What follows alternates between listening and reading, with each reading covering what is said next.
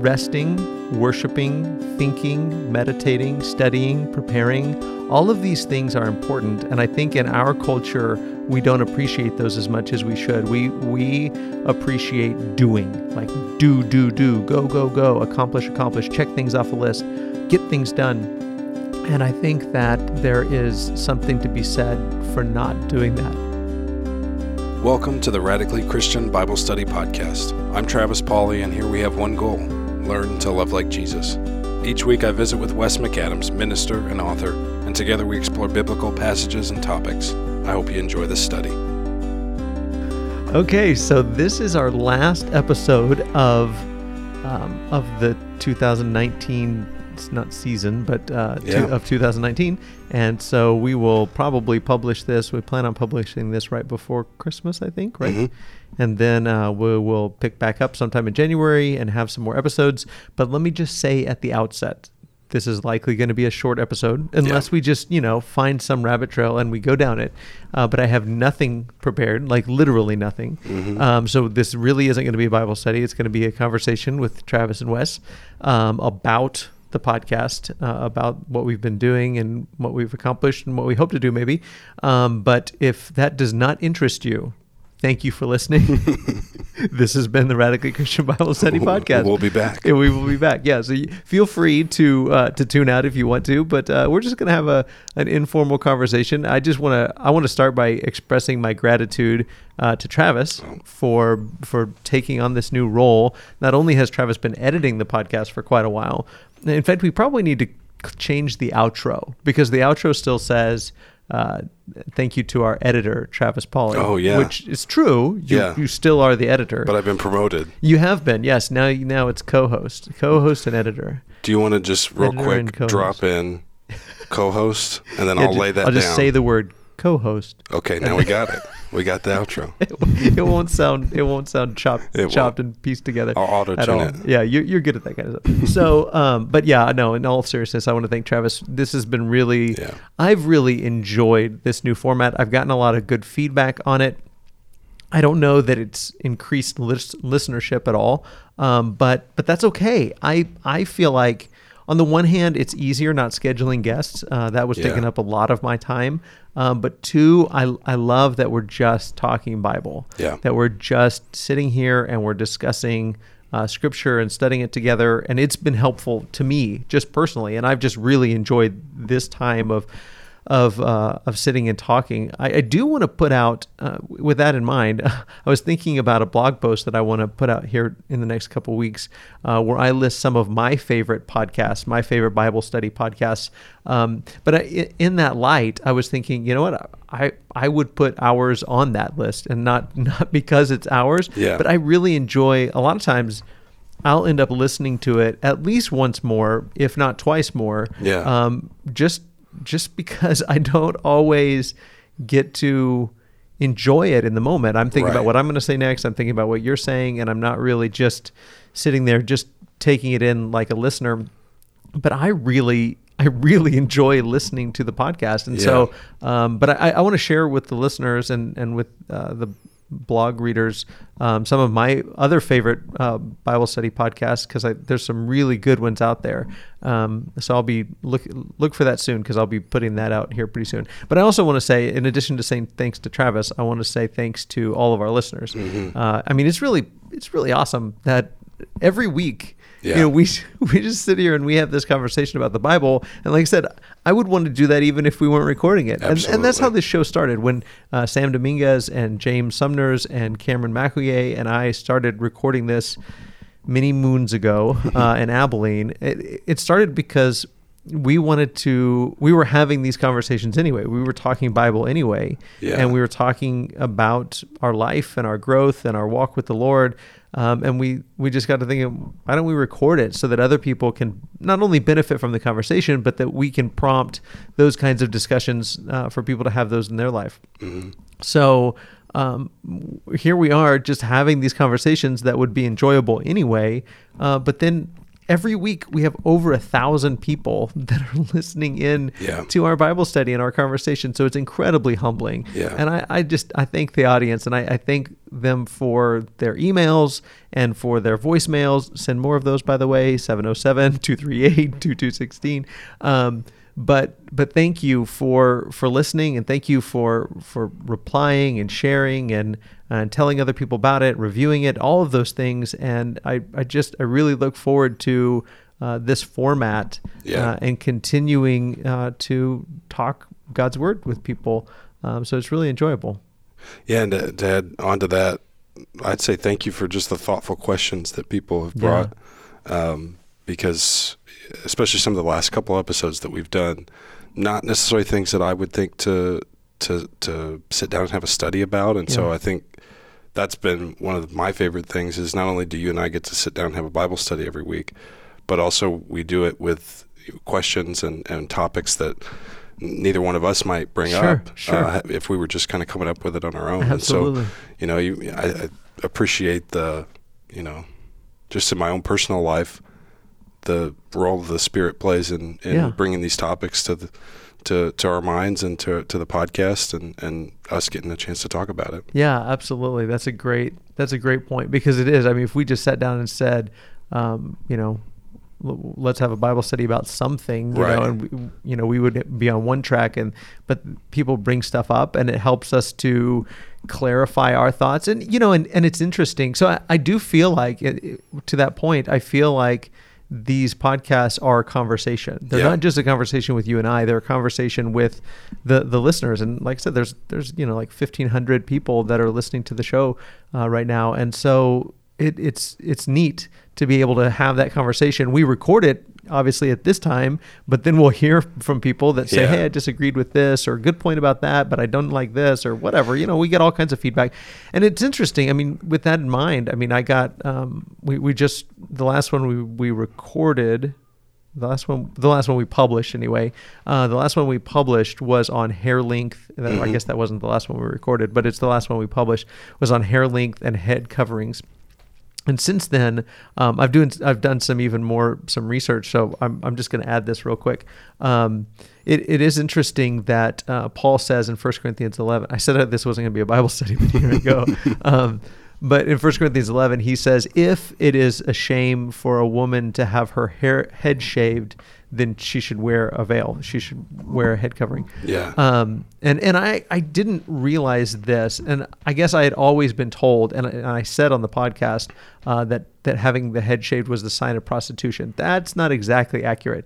It seems like more. I read a really good thesis paper, and it seems like the truth is it's more like it was a punishment for sexual immorality. So if a woman was adulterous, and actually on the podcast, I think I said it was a sign of prostitution, or an immoral woman, I think is what I said, which that part of it is fairly accurate. But it isn't that prostitutes had shaved heads, but it is that if a woman was an adulterous woman, her husband could shave her head or have her head shaved. So it was a punishment, a marking that this is an immoral woman, which makes perfect sense in what Paul is saying. He says and that really, because I've gotten some pushback on people that say, well, it wasn't a cultural thing. Well, it was. In fact, I think, again, that's another point that bears that out. Paul saying, if it's a shame, and of course, in that context, he's saying, of course it is, obviously it is, for a woman to have her head shaved, and the word, the verb there is in the passive. So it's not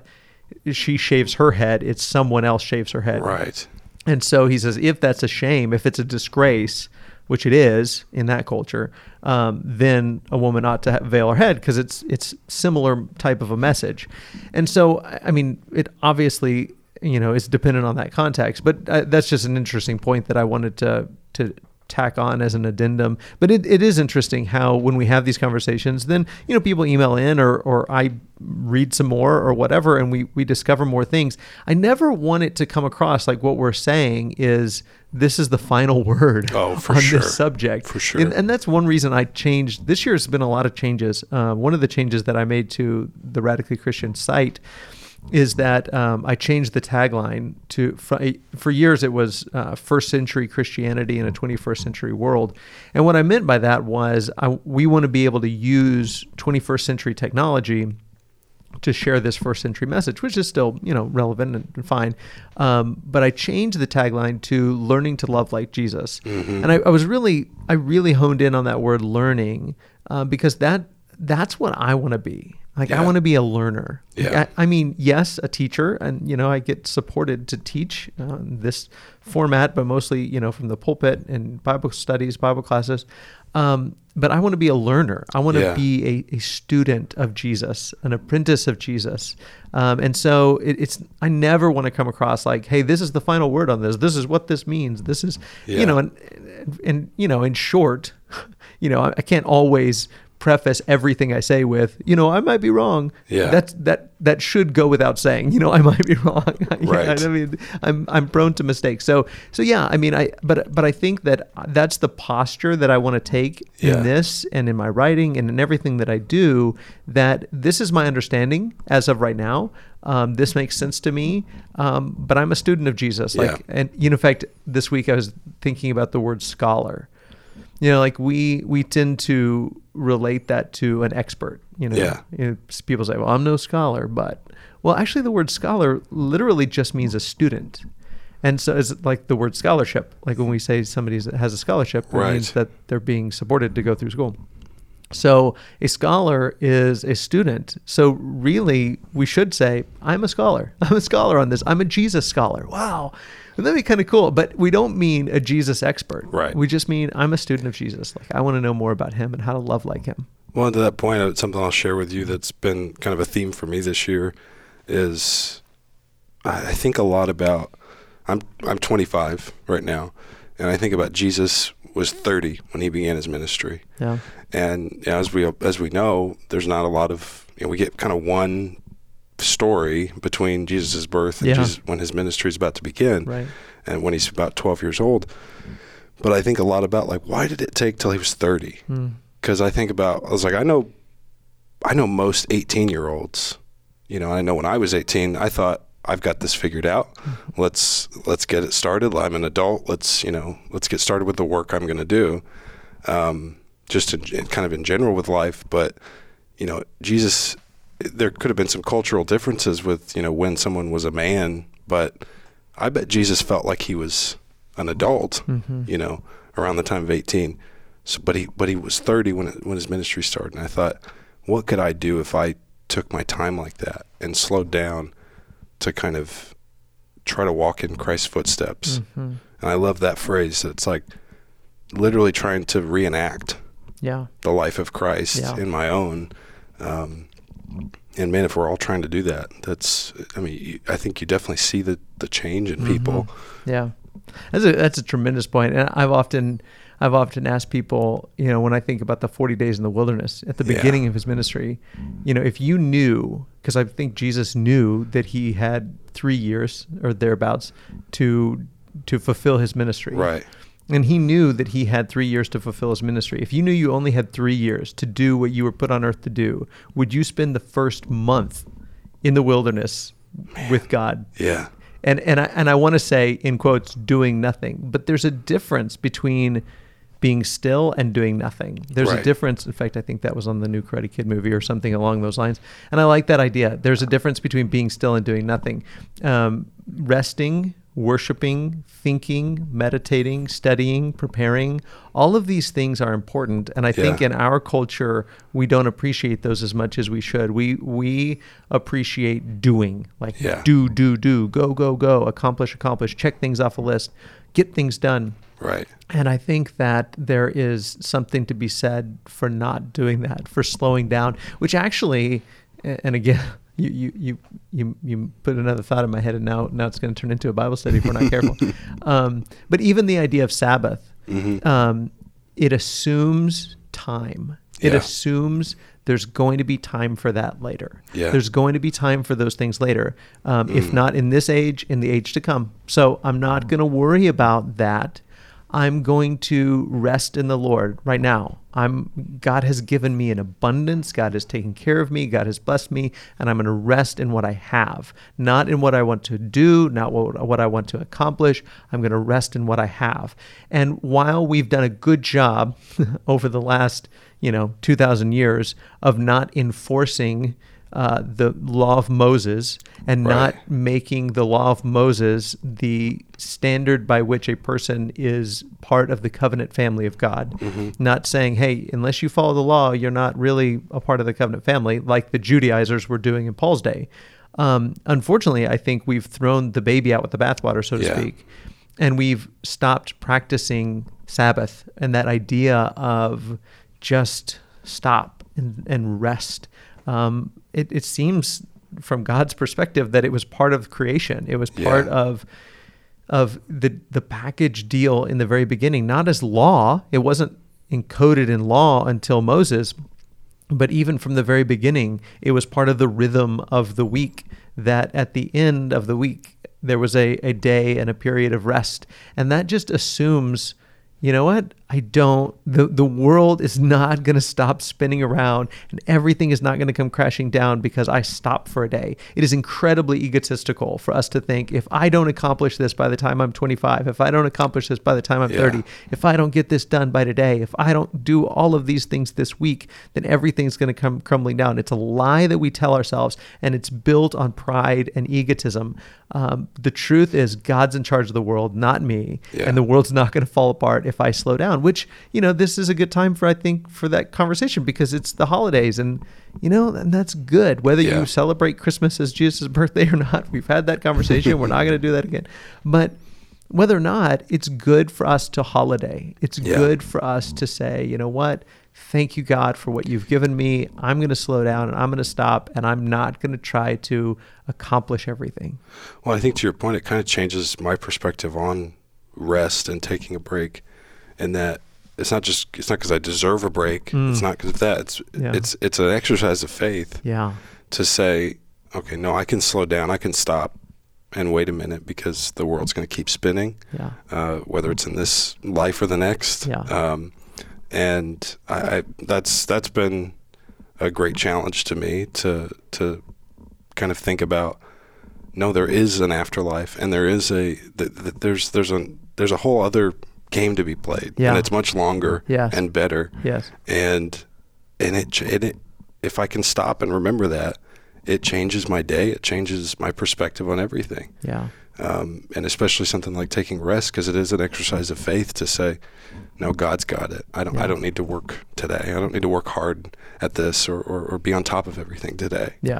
And it doesn't. Both have to be an exercise of faith. Both the work and the rest.